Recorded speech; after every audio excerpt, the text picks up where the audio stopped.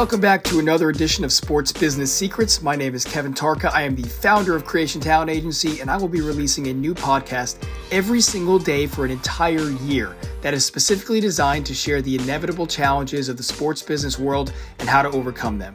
I'm inviting you to join me in real time on my personal journey of representing professional basketball players, traveling the world, and continuously finding ways to battle through the adversity in this competitive industry.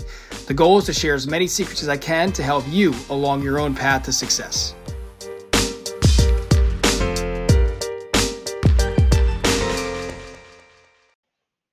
Good morning, ladies and gentlemen. It is September 13th, and we're coming in hot this week with another breakdown of a section in the EuroLeague Framework Agreement.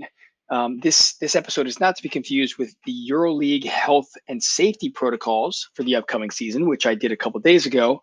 Today, we're talking about the contents of the EuroLeague Framework Agreement that discusses player health and wellness. So it's a little bit different. The previously mentioned episode was more for safety protocols built around the COVID situation and like how they're going to actually get through the season.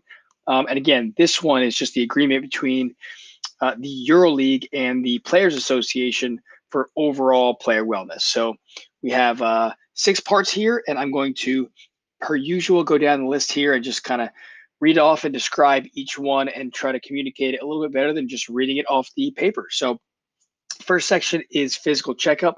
So all players will have to submit a standardized physical checkup health screening, which includes just the basics like cardiac screening, different sort of body tests and calculations. And that has to be at the beginning of the season in coordinates with the sport medicine laws, the rules, and the regulations of that country where the club is based. So some of those clubs might be a little bit different, but no player can actually start activity without passing that corresponding medical test.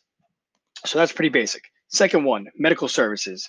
So as the EuroLeague continues to improve the medical services and resources for all the clubs throughout the duration of this agreement, they're going to work in conjunction with the teams and the team resources just to make sure that they're collectively bringing in the best possible overall medical services for players. So to hold the teams and I guess each other accountable, each club has to send to the EuroLeague office and to the Players Association office all of their medical staff's qualifications, their board affiliations, and their National Association memberships at least 7 days before the start of the preseason, which obviously right now has already begun. So I love this one because I don't think that there was any sort of accountability in the past. Not that teams took advantage of it, especially at the EuroLeague level. I know EuroLeague teams had typically have pretty top-notch services for their medical staffs, but this is great because now it's accountability. I mean, it's putting this stuff on paper. It's really making sure that clubs are going through the proper steps to hire the right type of people and the best people to protect their players ultimately. And also on the medical front, so clubs are obligated to report players injuries, any type of injuries. Sorry, I lost my train of thought there. So clubs are obligated to report players both their injuries and their rest times within 24 hours of it happening. So I doubt that this will be public information yet, but I hope in the future it leads to a bit more transparency and they do something similar to the NBA's like medical obligations for teams. So right now, the NBA currently requires teams to disclose official injury, like the official injury report and player status by 5 p.m. local time in that team's time zone on the day before a game. So I think that would be great if the EuroLeague did that and published that publicly. I don't think that's going to be this year, or I don't think that's what this requires, but it does require clubs to at least report those injuries to the EuroLeague front office. And then obviously players and clubs are supposed to follow the health and safety protocols that were established, which is what I was referring to when I started the episode. That's the episode that I went over a couple of days ago about the protocols with basically the COVID situation and how teams will be getting through that this year. And then the last part of this section is that clubs will provide each player's, like all of the players' collected data over however long that they want it for, if a player requests it. So at the end of the season, if a player requests all the data that they collected on their medical reports, then they have to give it to them right away, which is pretty self-explanatory. Third section, emergency standards. So at least one member of the club's medical and performance staff who regularly travels with the team should have a valid AED and CPR certification. That it has to be issued by a valid institution and recognized by the country where that club is based. And they obviously need to prove that. Actually, you know what? I take that back. They don't say, it says that each team should have. So I don't know if they're making every team. I would imagine that each team will have that, but it doesn't sound like they have to actually report those certifications to the office. But I would hope that each team follows through with that one, because obviously, given the situations of the past several years, we know that heart issues are definitely more common than we hope for, or more common than we think. So having an AED or CPR certified member of staff is definitely important. Fourth section, second medical opinion. This one's big. So players and clubs both have the right to ask for a neutral second opinion regarding to any sort of injury, any treatment of health conditions or concerns. And that's going to be coordinated basically just through the EuroLeague basketball medical officer. They will be able to kind of be that peer mediator, if you will, for that. So anytime a club or a player requests that second medical opinion, the requesting party will be responsible for covering all the costs, because obviously the first cost is covered by the team. And then if the EuroLeague basketball medical officer approves that, then a player can be granted up to 3 days, including their travel days, 3 days total, to visit wherever they need to go in order to obtain that second medical opinion. So this one's big.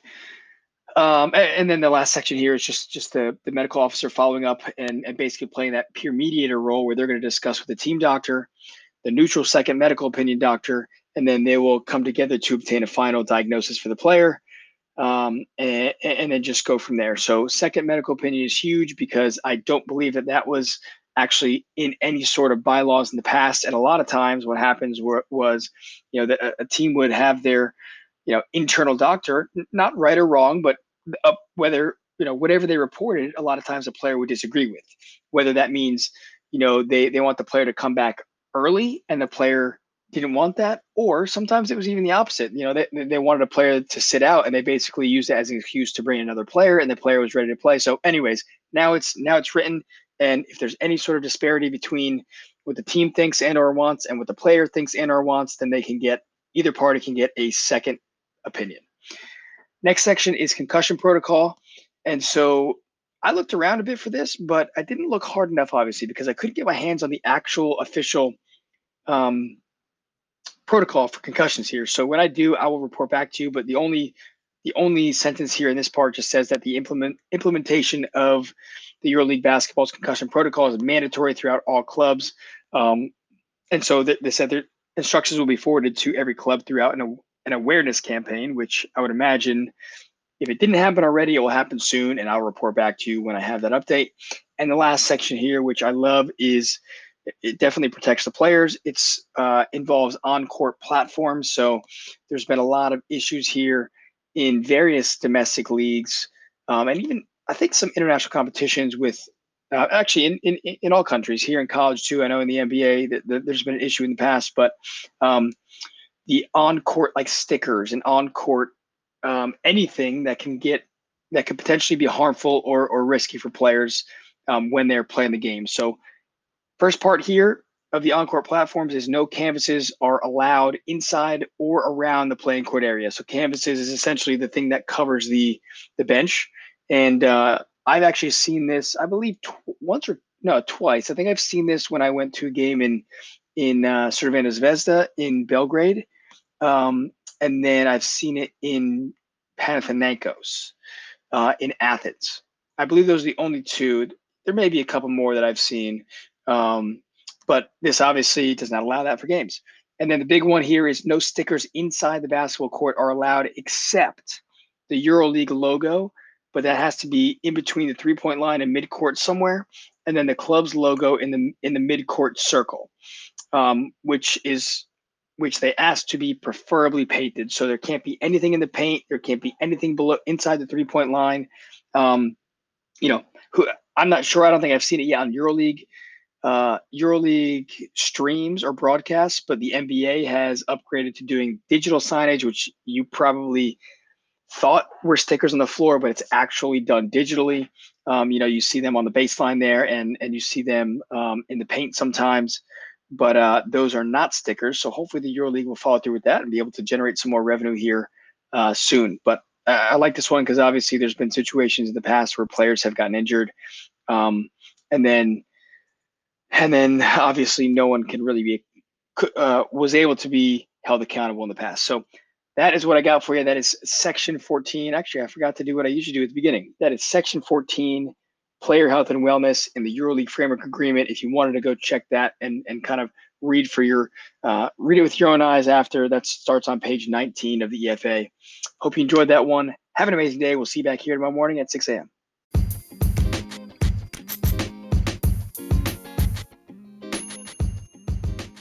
Ladies and gentlemen, thank you so much for listening to another episode of Sports Business Secrets. If you heard something today that you liked but made you realize you're still curious and you might want to learn more, head on over to www.sportsagentsecrets.com. If you've been listening to my podcast from the beginning, you're probably aware that some of this stuff is not really talked about, and there's plenty of information that stays behind the curtain. Well, my goal is to peel back that curtain and dive into the things that are left untalked about. I just launched the first of many online courses to come, and the first course is designed to teach the basics of being a sports agent. I base the curriculum on everything that I've learned so far in my career, from how to get your foot in the door to roles and responsibilities to types of contracts and how agents make money and much more. Really looking forward to sharing with you all the information I wish I had when I was just getting started. So again, head on over to sportsagentsecrets.com to check it out.